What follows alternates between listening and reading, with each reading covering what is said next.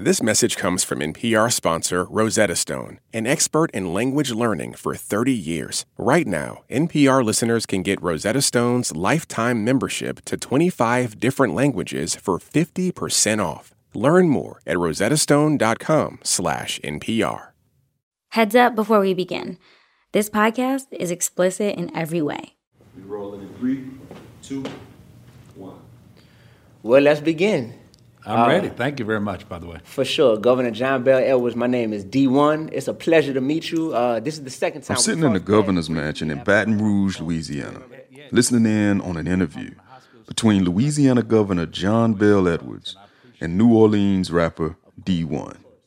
It's days before a runoff election between the Democratic incumbent John Bel Edwards and his Republican challenger, which Edwards will go on to win with 95% support from black voters. When you speak about criminal justice reform, that's something where, unfortunately, everyone in this room right now probably has a personal loved one who's locked up or who has been locked up. And we still love them because we know that despite any mistake they have made, or a lot of people have been wrongfully convicted, as we know, despite that, they still deserve a second chance, in this world oftentimes. Now, the room that we're sitting in inside this governor's mansion gets straight out the antebellum South.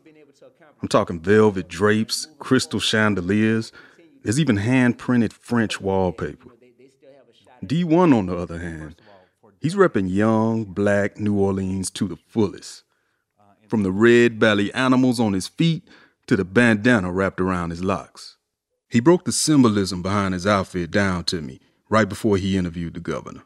I have a camouflage rag tied around my head right now. We call it a soldier rag in New Orleans. Why? Because growing up, all of the New Orleans rappers, even No Limit records, they stress camouflage so much that just this whole idea of being a soldier, you know what I mean, and life being like a war, it just held an abnormal amount of weight, if you were a young black kid growing up in New Orleans. This was the first time that the state's governor has sat down with somebody from the hip-hop community for an interview.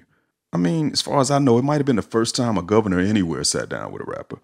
It was a pretty big deal. When we talk about criminal justice, what have you been able to accomplish that you're proud of? And moving forward, what would continue to give those inmates hope that, they still have a shot at living a great life? Well, first of all, for decades, Louisiana had the nation's highest incarceration. Now, D's doing this because he cares about the issues, but also because he's got a good friend who's already spent 2 decades in prison. And a pardon from the governor could be one of his last chances to clear his name. A name D never mentions during their half-hour interview. That's because he's playing the long game. I appreciate your time, sir. Thank you so much. God bless you. God bless you. Mm-hmm. And D's friend who's behind bars? That's the rapper Mac Phipps. The one-time child prodigy turned rising star on No Limit Records in the 1990s. Back then, No Limit was one of the most successful independent record labels in the game. They had that aggressive, brash, southern gangster rap on lock. And D, who was about a decade younger than Mac Phipps, he was probably Mac's biggest fan growing up. So I remember listening to this. Straight dudes that got her on about the size of Beirut. Rugged even if it's unplugged for thug lifers. We be the niggas leaving slugs in your crime cipher. For real, this dude reminded me of a New Orleans version of Nas, but I could relate to what he was saying so much more. And I get it. To assure my family's convict releases. I got goosebumps listening to it right now, bro. I wish I could show y'all. Literally, I got goosebumps on my arms. In 2001, Mac was convicted in a nightclub shooting that left one man dead. By the time he and D met, Mac had already served almost a decade on a 30-year sentence. How often do y'all talk? Pretty much every day. Yeah? Literally 7 days a week. Always calling. Always. I only feel bad about missing 2 people's calls on this earth, Mac and my grandma. We just have this friendship that's it's just pure, bro. It's just pure. I don't have a blood brother, that's the closest thing I've ever felt to. That's what I would hope that having a brother feels like, You really feel like it's part of your mission and maybe even like your God-given purpose to be playing this role? 100%, bro. 100%. This is part of my mission. This is part of my purpose in life. Yeah. Let's get him home ASAP at this point. Like, come on, it's been long enough.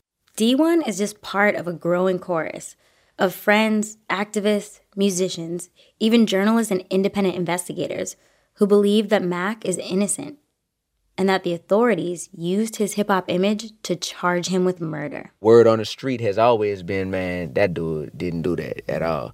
This killing, it took place in an era when being a rapper was enough to make you guilty by association. In No Limit, it wasn't just a label full of rappers. In the late 90s, it was a label full of some of the biggest rappers on the planet. Master P's tank was closing in on 75 million records sold. And Mac was positioned as the label's next big thing. But nothing big comes easy in the black belt of the American South, especially when white fans are buying 75% of rap records, and white parents can't stand it. If you were a racist white person at the time, this was your worst nightmare. Young, black, filthy rich, cocky, flashy, and in your subdivisions, in your face with it. It was a clashing of cultures back then. McKinley Phipps Jr. was born and raised in New Orleans. But the crime Mac was accused of, it happened in St. Tammany Parish. And that's where things get kind of interesting. Just across the lake from New Orleans, so-called St. Slaminy is known for its notoriously high incarceration rate. And we're going to take a look at Louisiana's tough-on-crime mentality in its most insidious form. If you're gonna walk the streets of St. Tammany Parish with dreadlocks and chiwi hairstyles, then you can expect to be getting a visit from a sheriff's deputy. I'm Rodney Carmichael. I'm Sydney Madden, From NPR Music, this is Louder Than a Riot, where we trace the collision of rhyme and punishment in America. Now, over the next 3 episodes, we're going to tell the story of Mac Phipps, one of No Limit's fallen soldiers who paid a high price for his lyrical gift. Race, corruption, and rap on trial. Stay with us.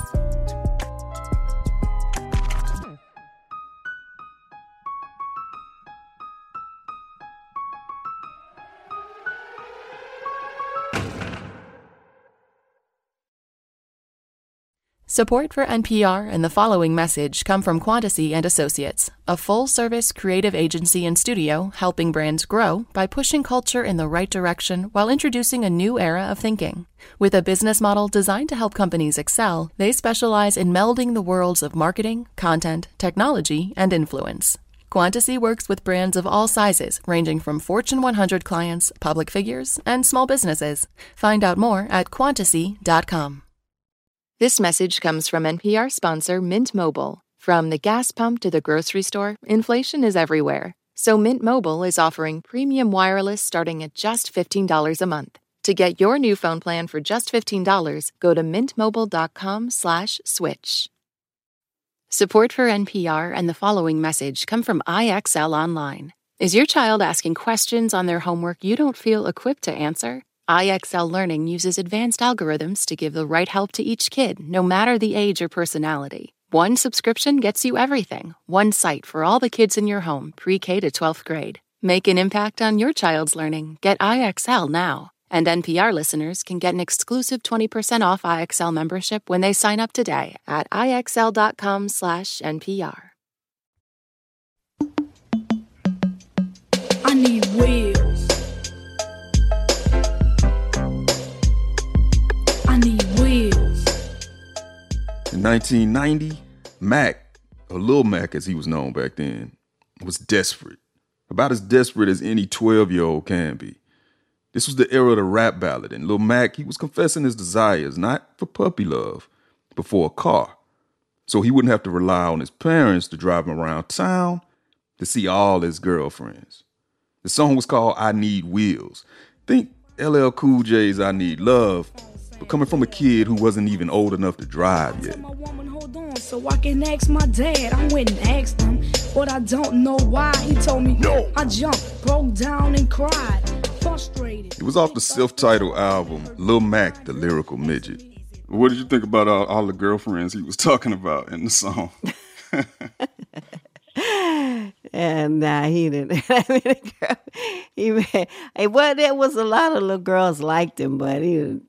That was part of the song. He didn't have any girlfriends, not that young. That's Sheila Phipps, Mac's mom. And she laughs about it now, but back then, man, dude was trendsetting. 2 years before Criss Cross jumped to the top of the charts, Mac had juvenile raps like Young and Embarrassed and Lil Mac Be Clubbin', expressing all his little preteen woes. He'd hit it big at a young age, winning a citywide talent show, and the prize was $500 cash and a record deal with Yo Records. That's the record label that sparked the careers of two other New Orleans local legends in the making, rapper Gregory D and DJ Manny Fresh, who would go on to produce Mac's first album. Now, that was before he became the in-house producer behind Cash Money's stars like Lil Wayne, Juvenile, and the rest of the Hot Boys. As Yo Records' newest signee, Mac already had a rep for being a gifted MC. He was basically a hip-hop prodigy. He was always like the best freestyler in the city. He had to be about let's say about 10, 11, 12 years old, somewhere in that range. And they would have older guys like 18. They always come get him to go challenge somebody else. That's one of Mac's brothers, Chad. I was the little brother, and of course, for all my life, I've always been the little brother, which used to agitate me when I was a kid for obvious reasons. Unfortunately for me, my brother was pretty good in just about anything he did. Basketball, video games, football. But my brother was always good in all of it. It was almost effortless. Yeah, especially when it came to rapping. He would shoot him up. And there's been a few times where he would battle a guy and destroy him. And then I would see that guy battle somebody else, quoting his lyrics. Are you serious? I am dead serious. It happened at least 2 or 3 times where I'm like, wow, this dude actually took my brother's lyrics from his rap battle and now using it on somebody else. Mac came up in New Orleans in the 80s and 90s, back when the Big Easy was the murder capital of America. He came from a working-class family. His father was a Vietnam vet who worked at the VA hospital, while Mac's mom, who was a visual artist, stayed at home raising the family. But they still struggled financially, and they moved around a lot. We was from apartment to apartment to apartment to apartment. Here's Mac's father, McKinley Sr. We lived in certain neighborhoods where we stayed on every block in that neighborhood. You know, if you say General Taylor Street, we stayed on 31, 32, and 3300 block of General Taylor, you know, because it was like a constant struggle. Even though Mac was becoming a young rap phenom in the city, his parents were strict at home. Slacking in school was definitely not an option. Like I told him, I said, as long as you're maintaining your grades in school and you're not doing anything destructive, you can continue with the rap music. The first time I remember seeing Mac, it's funny because at the time, his songs were horrible. Young and embarrassed. That's the name of the game. Young and embarrassed. When you're young, you're ashamed. That's one of Mac's teenage friends, respected New Orleans DJ and producer, Raj Smooth. When we was in junior high school, like when we first started making our little songs, we had like a couple of diss records toward him. You know, we didn't know him, but it was just like, man, this is horrible. Like, this is whack. Like, what are you doing? What are you talking about? We got it bad. Always getting dissed. My mom and dad, they embarrassed. But as Mac matured, so did his flow. And Raj remembers running into Mac at a local record store one day. Come to find out, Mac was spitting some heat. My homie Thomas, who actually was the one that had wrote the raps that was dissing Mac, talking about he need wheels and all that other stuff, he like elbowed me, was like, yo, man, you know who that is? I'm like, who's that? He was like, man, that's Mac. I'm like, what? You know what I'm saying? Because like Mac was like flowing, like, where was this dude at? It's the 6-2 straight from Third Wall State University where chumps vacate. Give me a fast break, watch the camouflage. As a rapper, your flow and your cadence is like everything. That's what sets you apart, you know, like the way that you're able to ride a beat. And Mac's rhythm and his flow, that's what would always like grab you. It don't really matter what he talking about. It's just the way that he hits the beat. The universal, controversial, multiversal. See you on my tennis shoe commercial, nigga. It don't quit, nigga. They quickly switched from competitors to crew. And even though this was the Deep South, man, these cats were some East Coast heads. Exactly. They were on some lyrical miracle stuff, you know? We were the guys that was listening to Tribe Called Quest and Public Enemy, and, you know, we had the little sock hats and the cross colors and all of that stuff. Like, you know, so like, you know, we were hardcore, you know, Brand Nubian, and like that's what we were listening to. But by the early 90s in New Orleans, and that was kind of going against the grain a little bit. Things were starting to switch up. But these cats, man, they were still married to that boom bap. We were the backpackers. Like, we were the anti what's popping right now. Like, my freshman year in high school was when Where They At came out, and that kind of put Bounce on the map.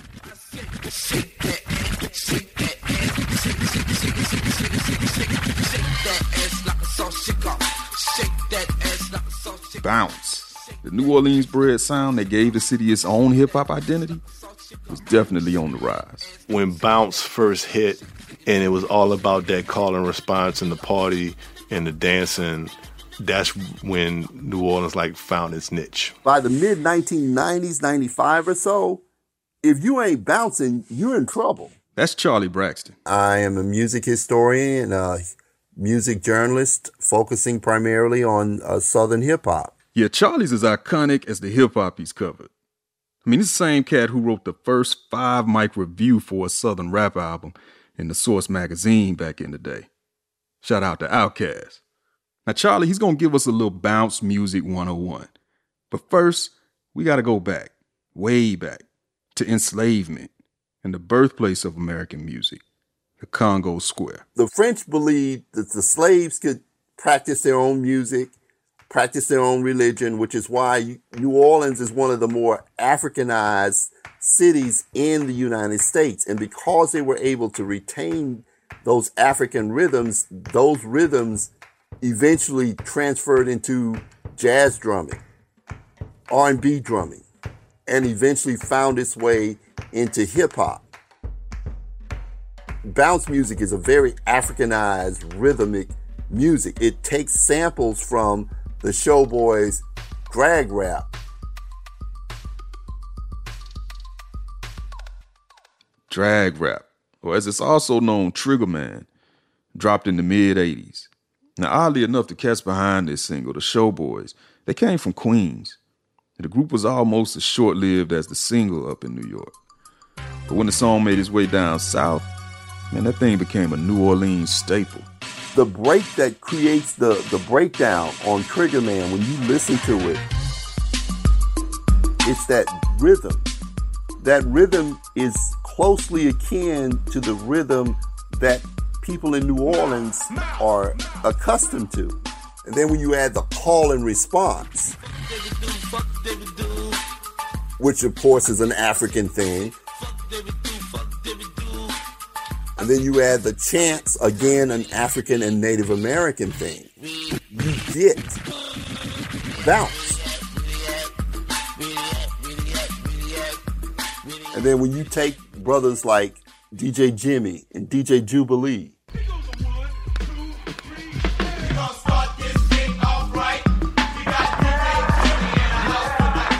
who grew up with New Orleans music, grew up listening to the second line beats. It's in their DNA. They knew exactly how important that record was.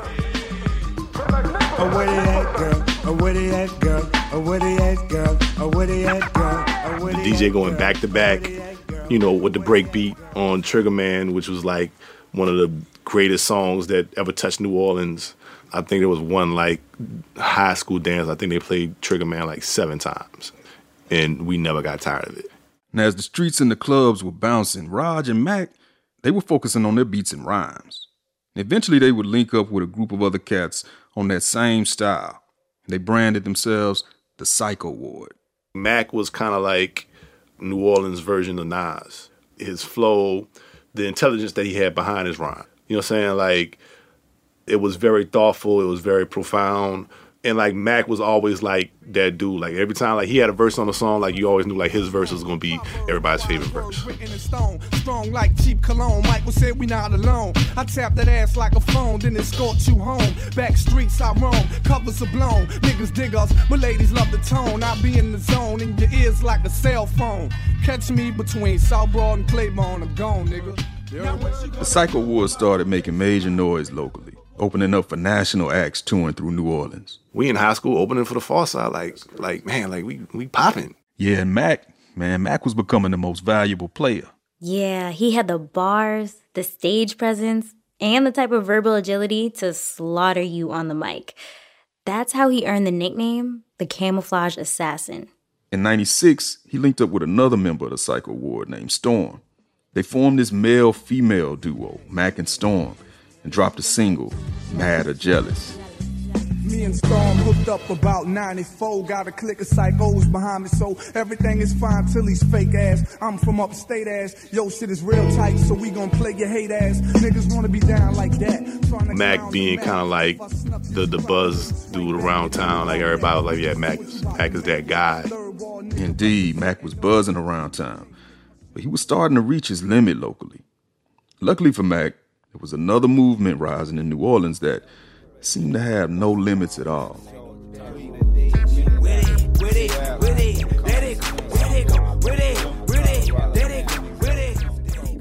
And of course, we're talking about No Limit Records.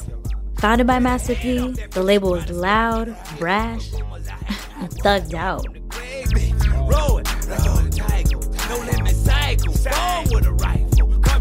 Before No Limit Records took off and became one of the biggest hip-hop labels of all time, it started out as a little record store in Richmond, California, owned by this guy. My name is Percy Miller, also known as Master P.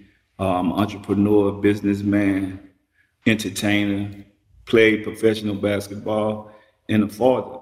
Master P grew up in the same world as Mac, both natives of the Third Ward. But P's entrance into the rap game was totally different than Mac's. That's because it took a detour out west in order for P to find his way in. P took the street hustle he learned from New Orleans and mixed it all up with the independent game he got from the Bay Area in the early 90s. Yeah, and the hip-hop hustle, man, it was strong in the Bay at this time. I'm talking unsigned acts like E40 flooding the streets, all while major labels were fast asleep. Now, pretty soon, P, he got hip and made the switch from retailer to rapper. And eventually, he called on his brothers to join the family business out west. And two of them did. His youngest brother, Rashawn Miller, chose to go by the name Silk the Shocker. And Corey Miller, he settled on C-Murder. Yeah, but even then, that name, it did not sit well with P. I said, man, you do that, that's gonna come back at you. He's like, man, I could name myself, I'm not doing nothing wrong, but I said, I don't think you should do that.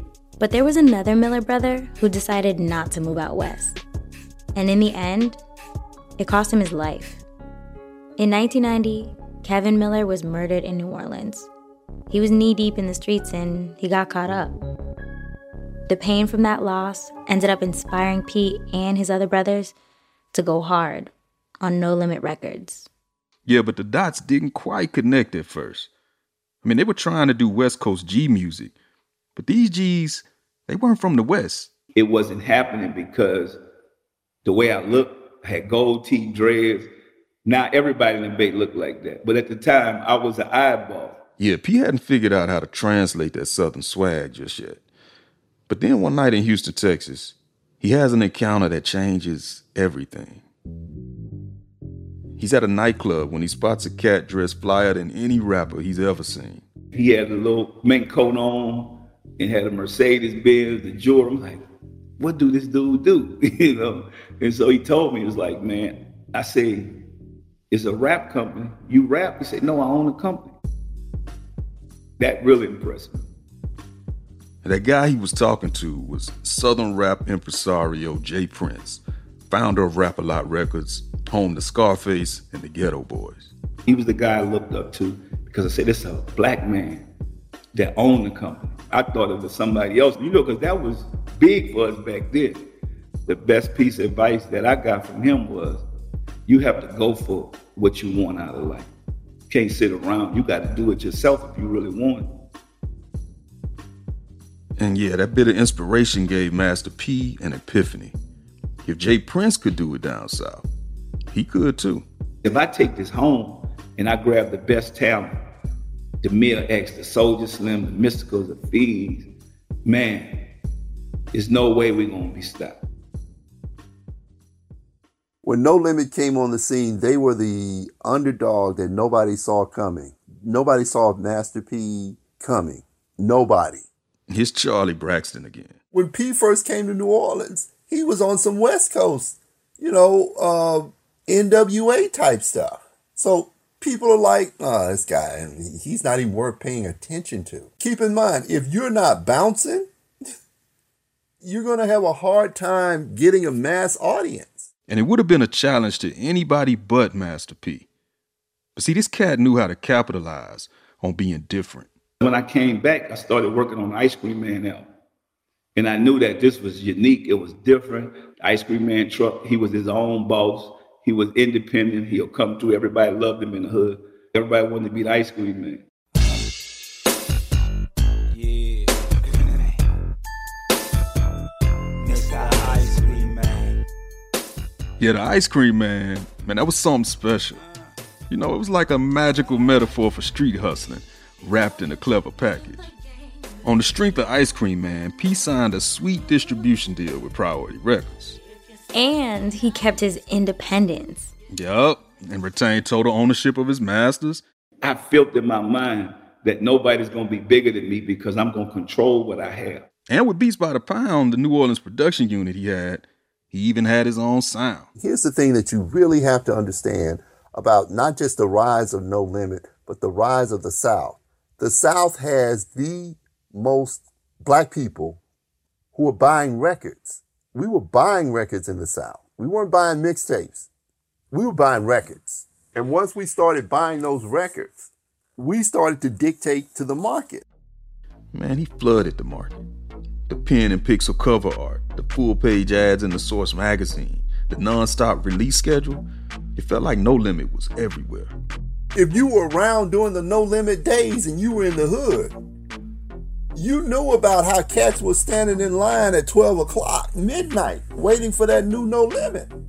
I remember a record executive called me out. How's he selling these records? How's he doing it? Is it the art? Is it the ads that are getting? What is it? But what they didn't understand is that P understood the music business. Because keep in mind, this is at a time when physical copies are being moved. These aren't streams. These are actually people going to the store, putting down their $15 to $20 to buy a record. And man, everybody was buying into No Limit. P and his squad of artists and producers were churning out album after album, week after week. No Limit Records pumped out nearly 24 albums in a single year. 10 of those albums went platinum, 11 went gold. And with the crazy release schedule, they totally broke the mold and set a new industry standard. When I wrote the first story on P and I talked about how paid he was and how much money he would make, reporters actually called me, come on, man, that dude ain't on no major label. There's no way he could be making that kind of money. Let's do the math. As an independent, P makes anywhere from $6 to $8 a CD. If you're on a major, if you lucky, you get 12 cents a CD, and that's only if you reach that platinum level. Most artists, if they're lucky, get 8 cents a CD. I said, the man's paid. Say the only way I could show my success if I create other millionaires with people that look like me, come from the hood like me. I said, the more millionaires I create, the more successful I would be. That man said he was making millionaires, plural. Mm-hmm. And his next signee was in prime position to blow up too.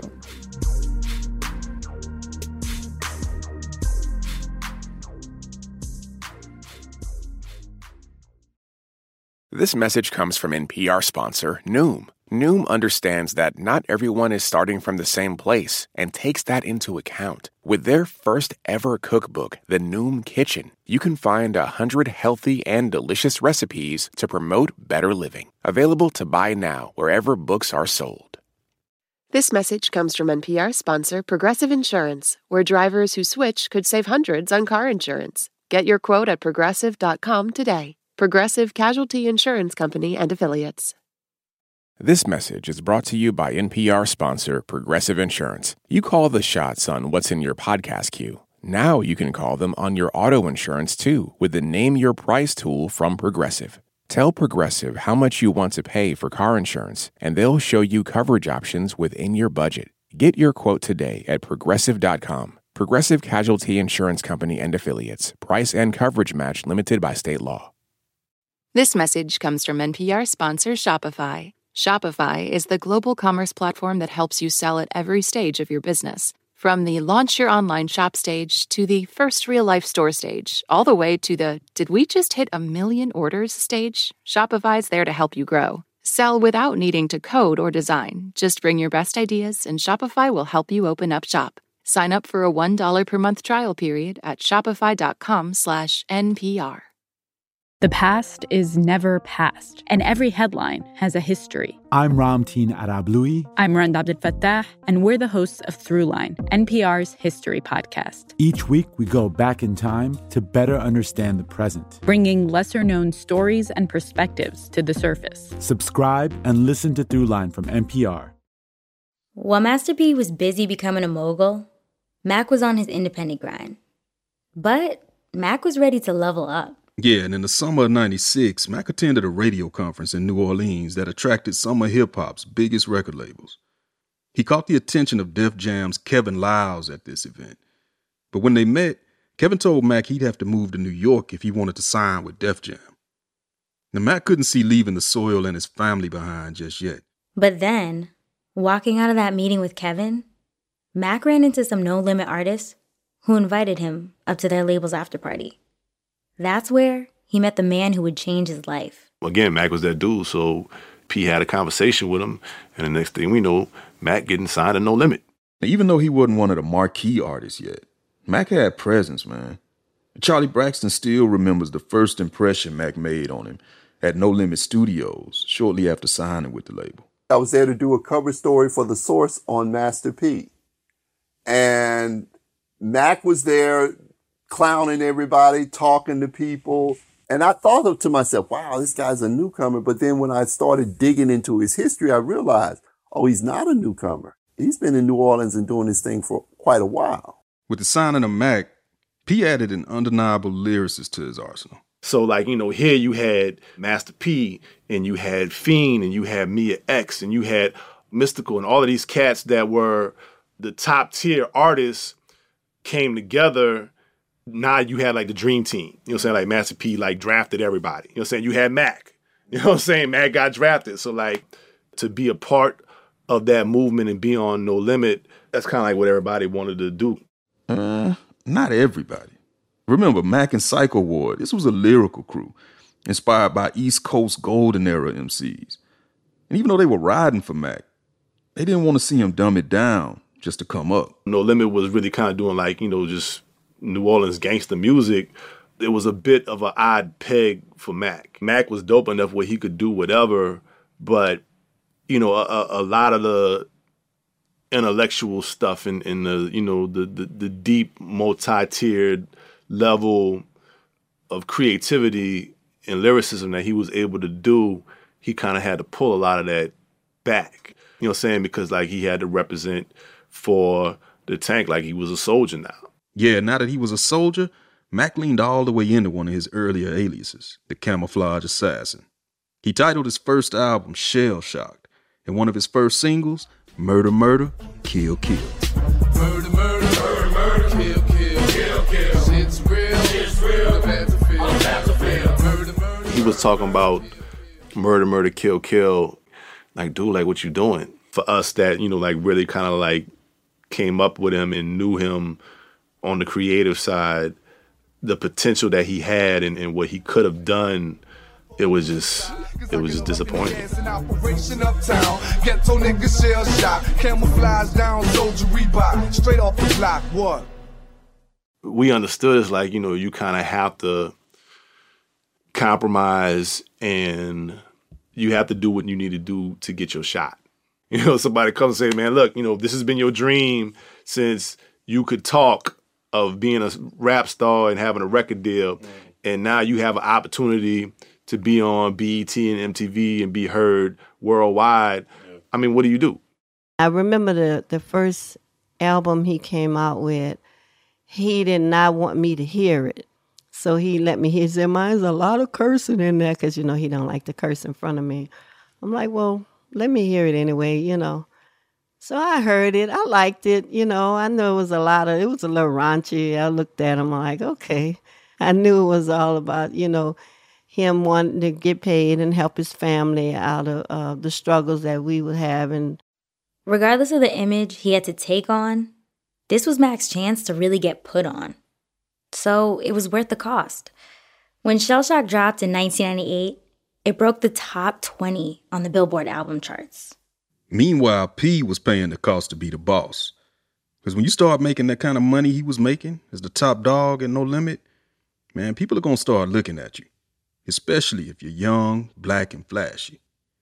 So P decided to pick up shop and move the No Limit headquarters to Baton Rouge. I still wanted to be home, but I don't want to be right in the heart of it. So for me going to Baton Rouge, it's a lot more laid back. I had relatives out there. And when I go to visit Baton Rouge, and when I found the country club, I say, this is where I want to live at. This is where I want to stay at. The neighborhood was incredible. It was a prestige neighborhood, but they didn't have no African Americans ever lived there. All right, so picture this. Master P, mouth full of shiny gold teeth, pulling up to an all-white country club with his bags ready to move in. You best believe they didn't want P there. So he had to think outside the box. Did you have a real estate agent at the time? No, I had people that worked for me that wasn't of my color. Ah, okay. So that's how I got in there. So I had my guy go in there and do all the applications and buy the houses. So you got to outthink them. So I'm the first African-American person to purchase a house in Louisiana Country Club. And it went crazy. It was hit every magazine, every news stand. Yeah, P had come a long way from the Calliope, one of the most violent housing projects in the nation. And as soon as folks got wind of what he was doing, they tried to stop him. This was the first clue that this move could come back to haunt No Limit. So the guy said he was going to stop my loan. Said, well, we're going to stop his loan. And the lady in the bank said, I got one thing to tell you, boss. He paid cash for the house. So they couldn't stop. So they stopped me from playing golf. That was the only thing I couldn't do, play golf. Because I brought 6 houses back there at the time. Yeah, you heard right. 6 houses, all filled up with No Limit artists. From Snoop Dogg to C Murder and on and on. They just was shocked. They didn't understand how a young person like me could afford to be in a neighborhood like that, especially be black and have just as much as they have or more. Man, Mac was right on P's tail. He moved his family to Baton Rouge too. Different neighborhood, but definitely a long way from the hood. Here's Mac's mom again. He had gotten a house and 2 nice cars, and he moved the family into his home, and it really changed. Mac was on the road so much with No Limit, so we didn't really see him a lot. So everything changed. It gotten a lot better. It was pretty good, for a while. Here's what you have to understand about Baton Rouge, or Louisiana in general.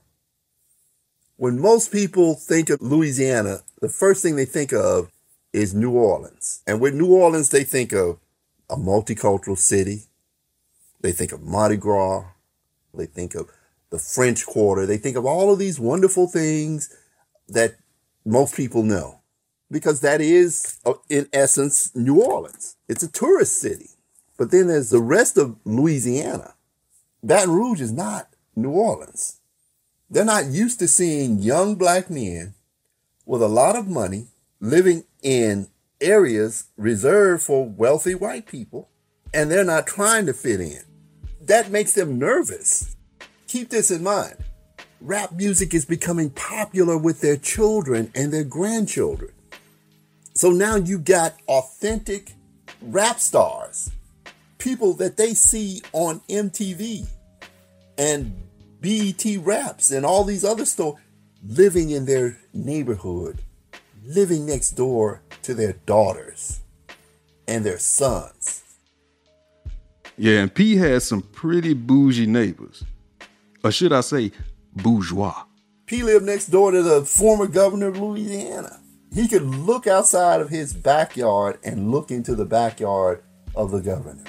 That used to tickle P to death. That used to really tickle him to death. Yeah, man, P, he really sent a message when he moved into that neighborhood. But you know, you start kicking up all that dust and you're going to have eyes on you. I was well aware of the fact that they weren't welcome in that part of Baton Rouge. And I was well aware of the fact that the police who take their orders from the ruling class were probably told, do what you can to make them feel uncomfortable and maybe they'll go back to New Orleans where they came from. The irony is that P moved his whole operation to Baton Rouge to keep his artist out of trouble. And lo and behold, Mac wound up getting in some trouble.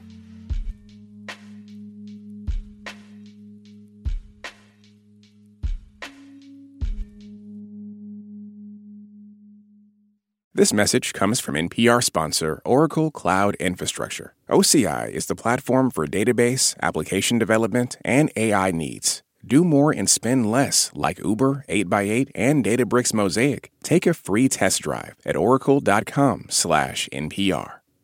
Support for NPR and the following message come from Bombas. Bombas makes absurdly soft socks, underwear, and T-shirts. And for every item you purchase, Bombas donates another to someone facing homelessness. Get 20% off your first purchase at bombas.com/NPR and use code NPR.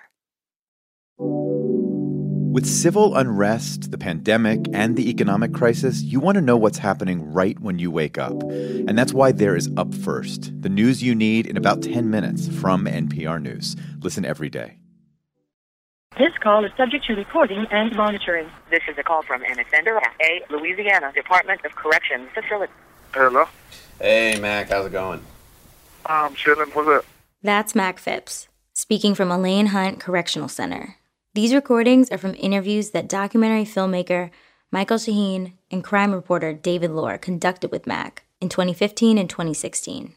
Prison is kind of like a cold glass of water. It wakes you up quick as hell. There has been an adjustment. I guess it kind of keeps you behind time, like, you know. For more than a year, we tried to get an interview with Mac ourselves, but all our requests were repeatedly denied by the warden with no explanation. So these prison recordings are really the only way we get to hear from Mac directly. Now, it's real easy to forget how big of a deal Mac was becoming before everything went bad. He was even featured on one of No Limit's biggest hits, Wobble Wobble, by the 504 Boys, the third biggest rap single of the year 2000. You already know what's happening when I step in this bitch. And I know you heard of it, cause I'm right there off of GT and Durban. And you been about serving it. Ever since you heard my song, I got you bucked up. You want the camera. Now, at this point, Mac, man, he's toured the world with No Limit, sold out shows, and performed in front of thousands of fans.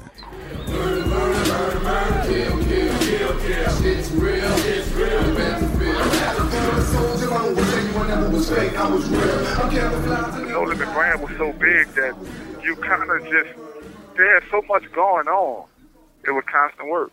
Like, it was real work. All day we were just, it was busy. You know, we were either recording or we were going here, we were performing here, we were flying here, we were doing videos, we were doing movies. It was like you never really got a moment to be like, yo, man, I've really made it. Mac had been with No Limit for a couple of years, but as time moved on, he was starting to feel like he was ready to leave the label. He was kind of growing tired of the No Limit style that he had to cater to. So I just felt that it was about that time for me to branch out.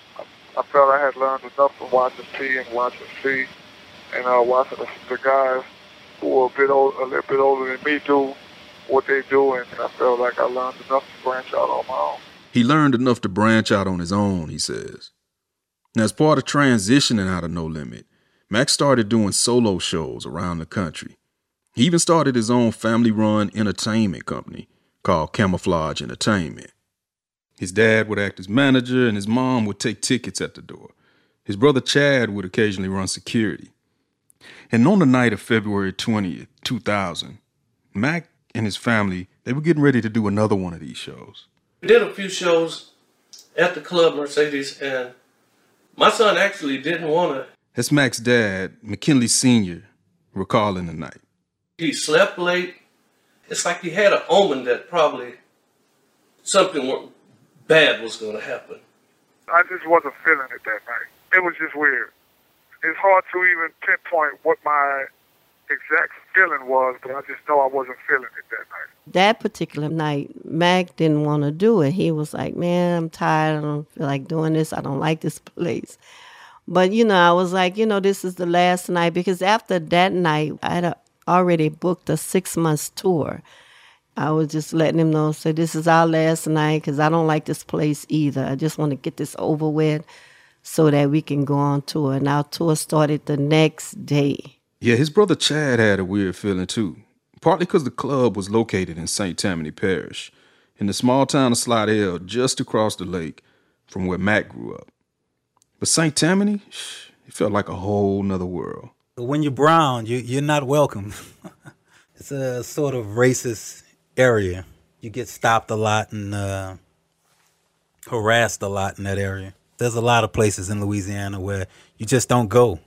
And that's one of them places where I would have never have went had we not had that show. Growing up, it was just understood in New Orleans, that the Ku Klux Klan was the thing that prepared. Yeah, and just in case you didn't hear that, that was Mac saying it was just understood when he was growing up that the KKK was in St. Tammany. When the promoter asked me to come out there and perform, when my mom introduced me to the guy, the first thing I told him was, they got black people in Slidell. They got black people in Slidell? Just for protection, Mac was packing that night. It was just like any other rundown hole-in-the-wall club, which I don't like rundown hole-in-the-wall clubs, because usually they don't have great security and all that stuff. And that's what it was. We had a lot of people from our neighborhood, and a few of my cousins and stuff was with us. My parents was with us. When Mac finally arrived, he was going back and forth about even performing.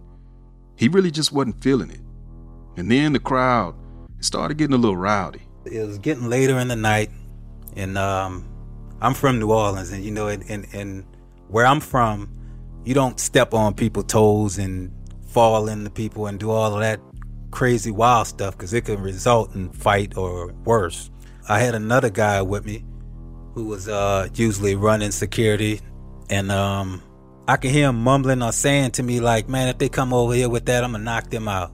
And I'm thinking to myself, you know what? Here we go with this New Orleans stuff, because that's what I'm thinking. I remember the fight broke out on the dance floor. I remember going toward, peeking to see who was in the midst of it. And I saw my brother trying to break it up. My brother at some point saw me in the middle of this ruckus that looked like it was about to happen.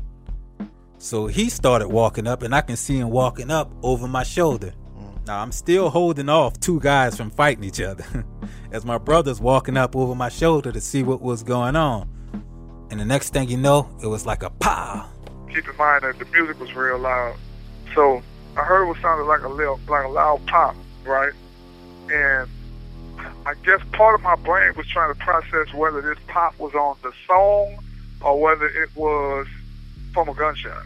But to take precautionary measures, I got low and looked around. At this point, Chad looks up and sees what several other people saw. Mac holding a gun. He just kind of pulled it out of his waist and had it pointed at the ceiling, and he was kind of ducking because he thinking somebody's shooting. People started running toward the exit. And once people started running toward the exit, I was like, all right, that must have been a gunshot.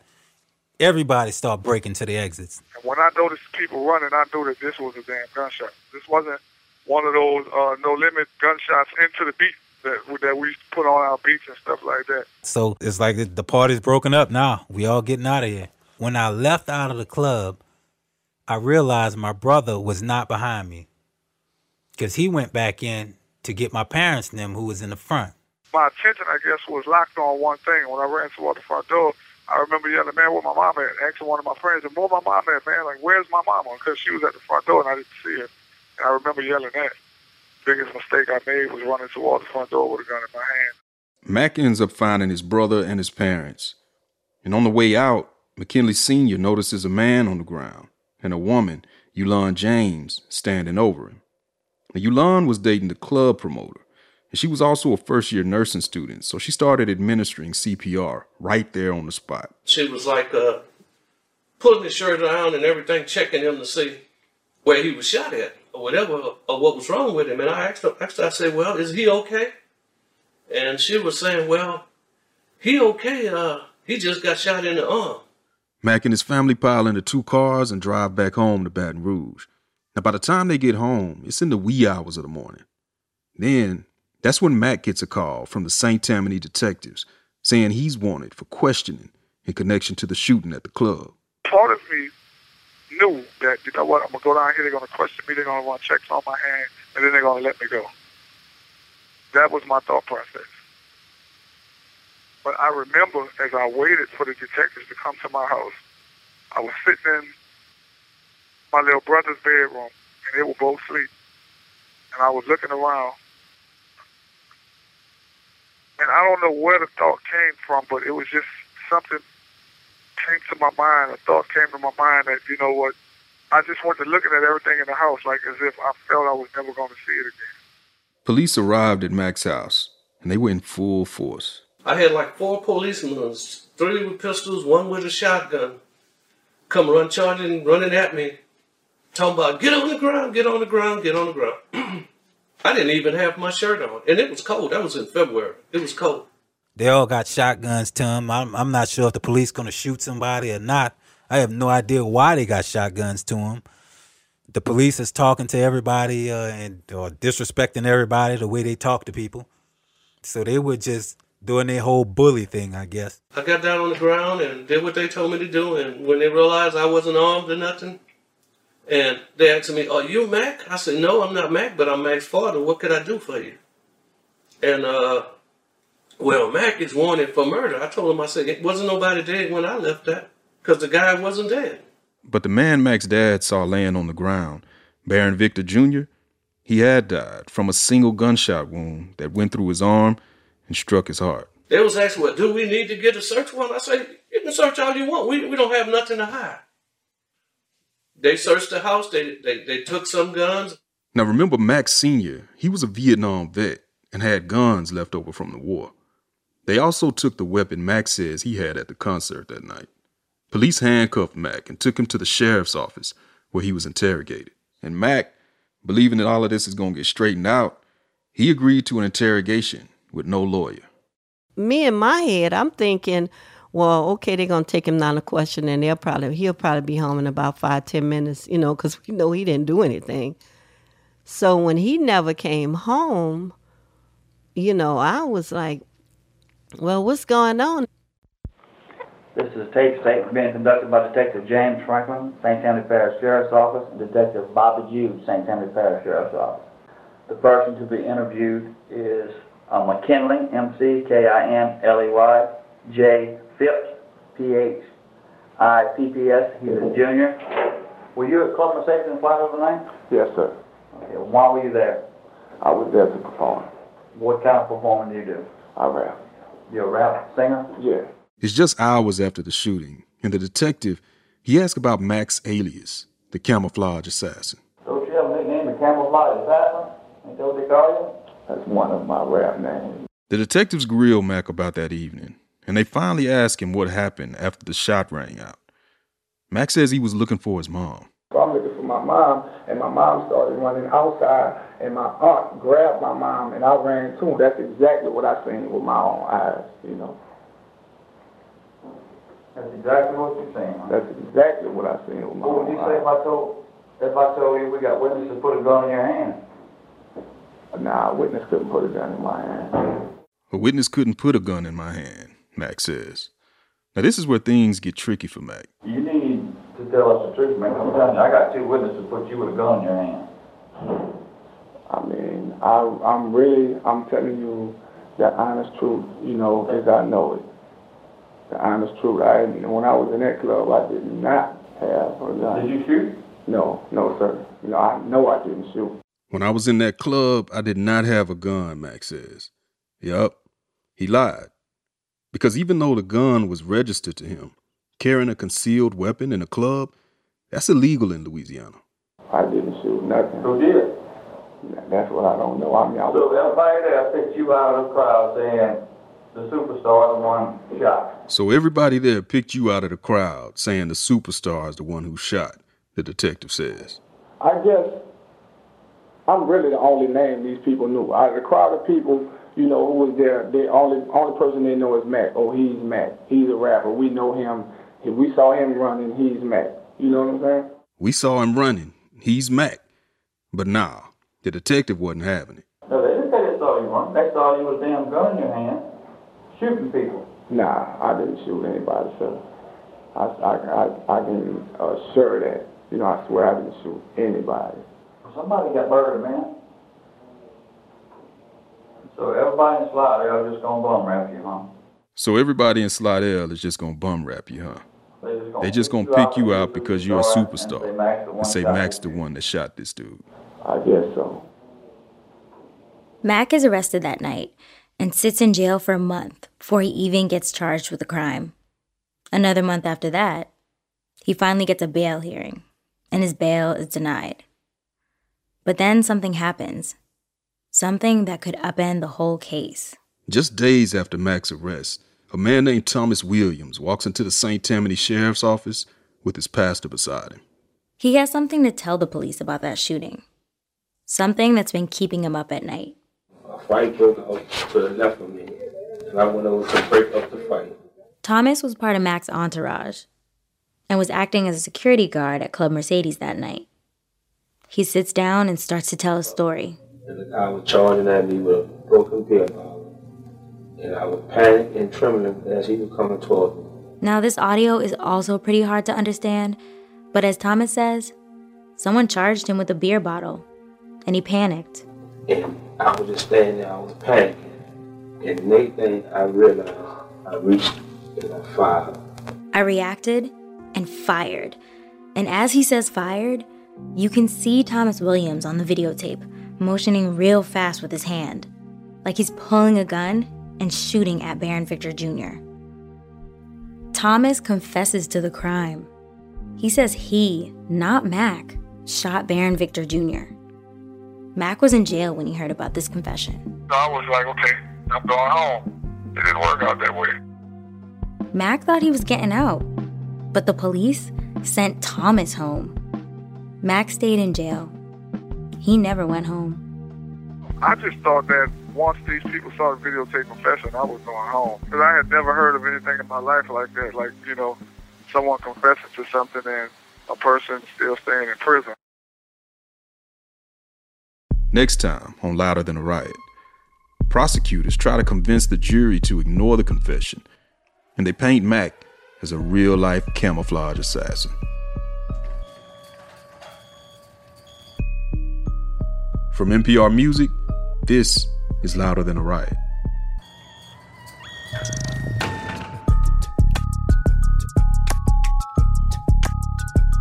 This episode was written by Dustin DeSoto, me, Rodney Carmichael, and Sydney Madden.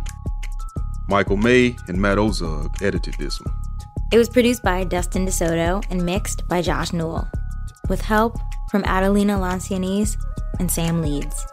Senior supervising producers are Rachel Neal and Nadjeri Eaton. And shout out to the bigwigs, Steve Nelson, Lauren Anke, and Anya Grunman. With original music by Casa Overall. Check him out, he's a dope artist. Our digital editor is Jacob Gans. Our fact checker is Jane Gilvin. And special thanks to everybody who lent their time and expertise on this one. Hit us up on Twitter. We're at Louder Than a Riot. Rate and review us on Apple Podcasts. And if you want to follow along with the music you heard in this episode, check out the Louder Than a Riot playlist on Apple Music and Spotify now. We'll update those each week. And if you want to email us, it's louder@npr.org.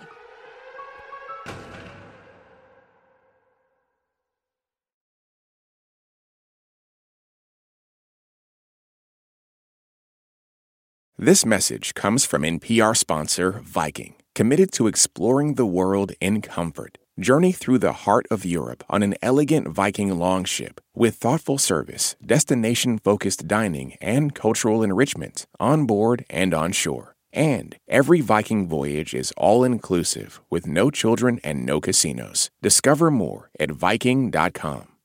This message comes from NPR sponsor Rosetta Stone, an expert in language learning for 30 years. Right now, NPR listeners can get Rosetta Stone's lifetime membership to 25 different languages for 50% off. Learn more at rosettastone.com/NPR.